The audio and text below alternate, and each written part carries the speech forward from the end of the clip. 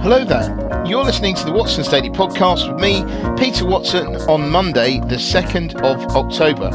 Today, I'm joined by Adam Forster, who is a Watson's Daily ambassador.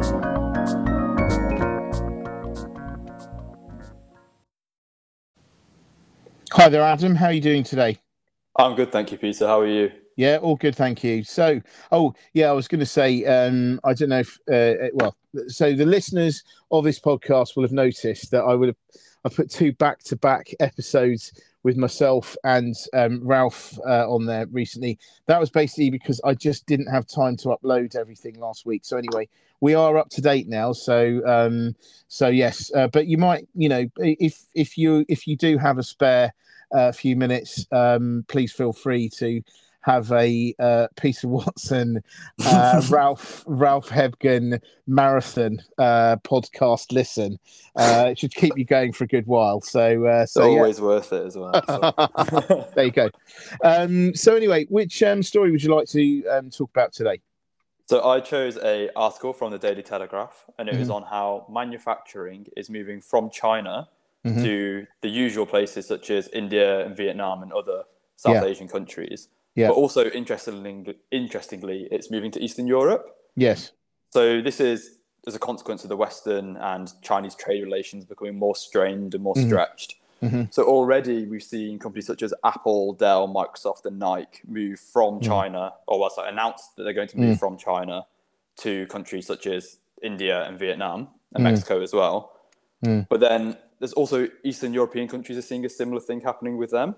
So Czech Republic, Slovakia and Poland are examples of some of them. And it's really been seen in their industrial real estate companies are experiencing a big boom right now. And it's a very good time for them.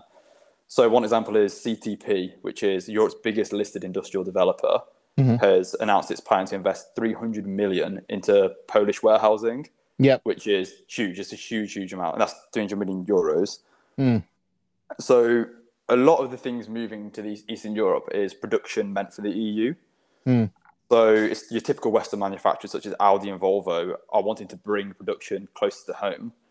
And there's three advantages to this. So the one is that you avoid the tension between the West and China right now and any risk to the supply chain there. But also it avoids other supply chain risks along the line of the Suez Canal being blocked, as we saw a few years ago. If it's in a neighbouring country, you use lorries instead of ships. It's a lot easier to get to where you need to go. And also because it's less distance linked to that, it's cheaper. You're not paying for the same, and it's more green. So for sustainability targets, this is fantastic for these companies. All companies trying to look more sustainable, and this is the perfect excuse to move it close to home. Trying to look green. And then another issue is that, or another advantage to this, is that China has over the years become more and more expensive to manufacture in as labour costs have gone up. So obviously humanitarian-wise, this is really good news. China had a reputation for perhaps not treating its workers the best, but labour has increased, the price has increased there. But now they're actually roughly the same as a lot of Eastern European countries. In fact, a few countries are actually cheaper than China in Eastern Europe. So it's just more competition there, and there's less of a reason to stay in China if they don't have to.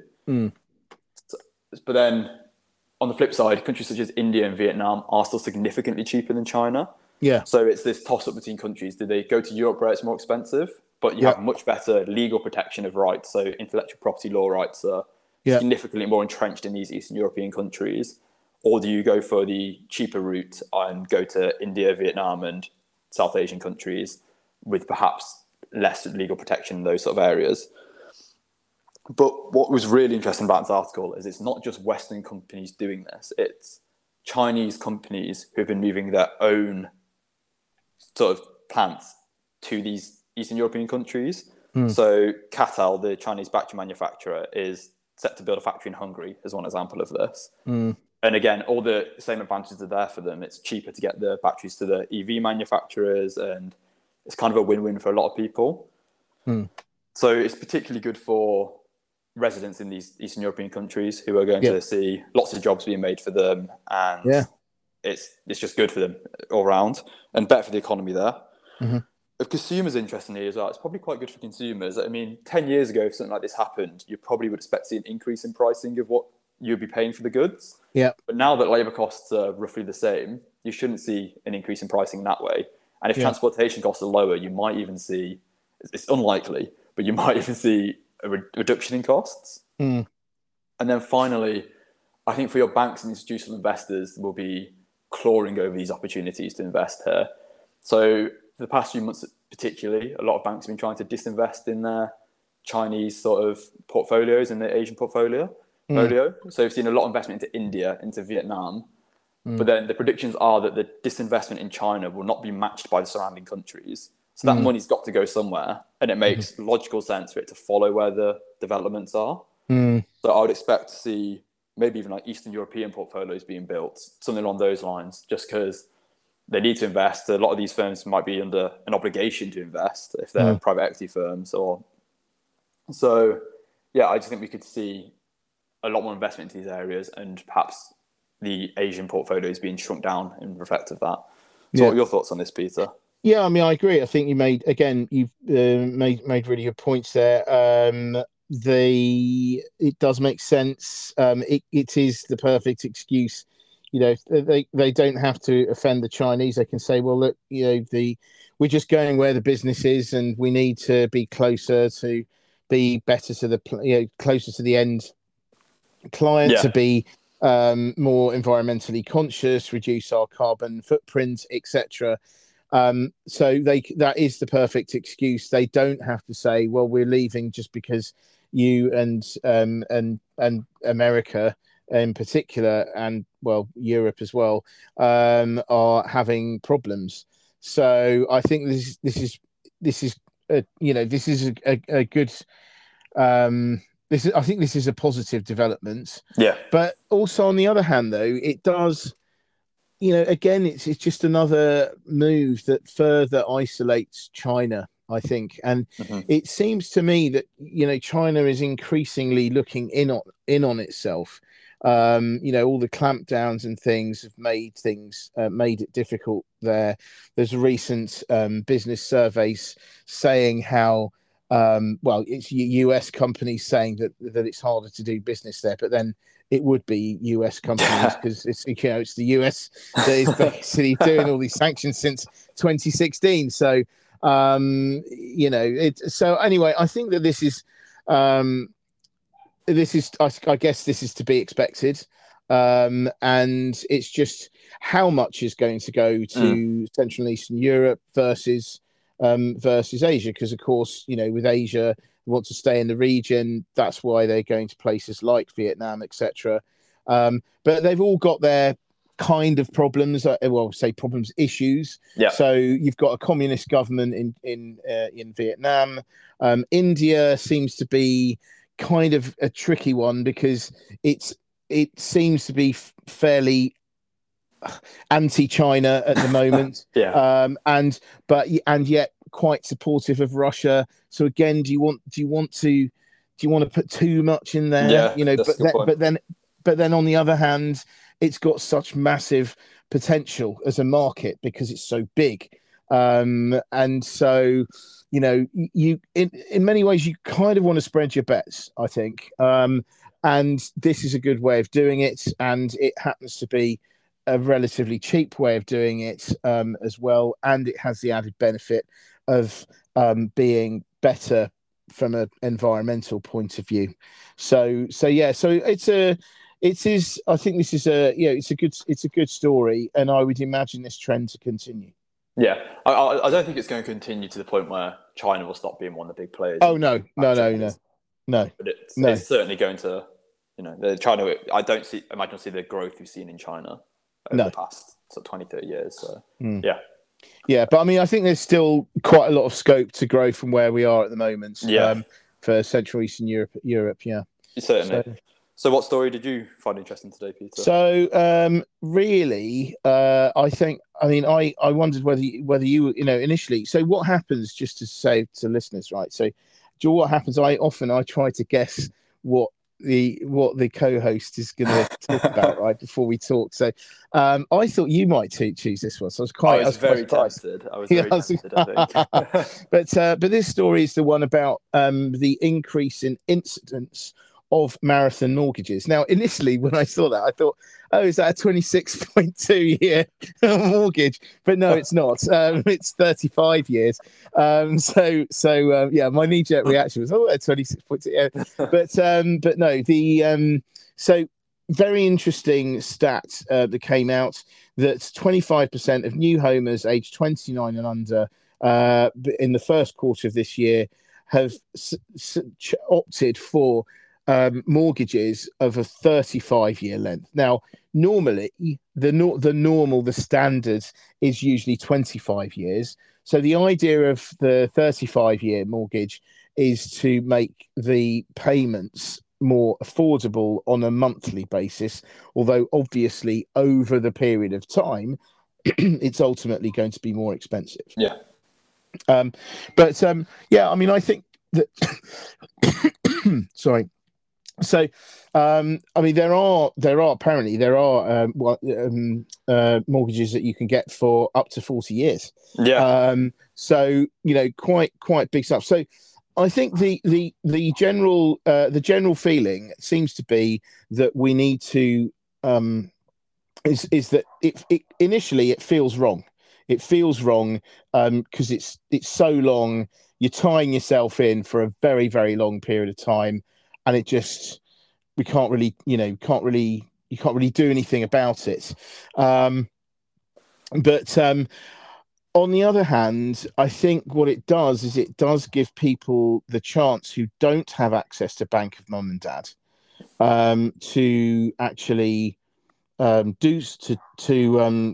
be able to get on the housing market, on the housing ladder. And I think that it's, we keep on harking back to this with regard to real estate in the UK. It is a national obsession. It is ingrained, I think, the idea of you must own your property. You must own your property. And just a minute, what's going on there? You must own your property. You must. Why do you want to pay someone else's mortgage when you don't have to? All that kind of stuff. So I think that it's just one of those. It's just it's just how it is at the moment. So anyway, I think that overall, do I think it's a good idea? Do I think it's a bad idea? Initially, I thought, oh, this doesn't feel right. But then on the other hand, it does give people options. So I think from that point of view, it allows a bit of freedom. So that's good. But I don't know. What do you think? I mean, obviously, you are in this demographic. Yeah. So, I mean, from me, my perspective, it's saving up for a deposit is going to be a nightmare, and I know that's going to be me. I'm kind of thinking that's me in 3 years' time's issue to worry about right now. But it's these 35, 40-year mortgages. I mean, as you said, the classic argument is why rent because you're paying off someone else's mortgage. But at the same time, if you're on a 40-year mortgage, by far the most you're paying is the interest. You're not actually paying, down your house that much. So you're paying your mortgage. You're not owning much more of your house each payment. Whereas with a 20-year mortgage, it's considerable the difference there. So I think perhaps just renting, you're just effectively paying off someone else's interest now and a little bit of extra principal on the side. So maybe rent a little bit first and then wait for rates to come down. Alternatively, take a floating rate if you can. Because if rates do come down, which it's looking like they might do, there's now a chance that they might start to come down. And they might get to as low as they were at one point, but whether they will or not, it's, it was an abnormality to have rates of 2%. That was an abnormality, but it could well happen. Things do happen. So I think it's just, again, it's cost of living crisis, rock and a hard place for everyone. And particularly for my generation in the sort of trying to buy your first house.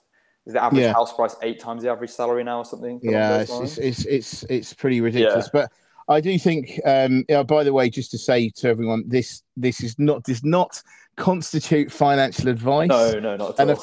And of course, It does depend on your own individual circumstances.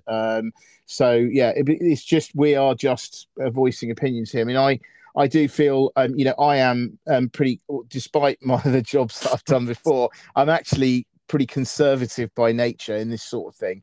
And I think that, do you really have to think, do you really want to buy somewhere right now when the interest rates are so high, mortgage rates are so high, house prices are pretty high, and there's uncertainty in the labor market. It is tight, but the likelihood is you'd think it's going to get less tight, so you don't want to tie yourself in. However, I could be wrong on this. But I just feel that it's, unless you have to do it, I would say, maybe it is worth waiting on the sidelines. But like I say, this isn't financial advice. It's not, it's just opinion.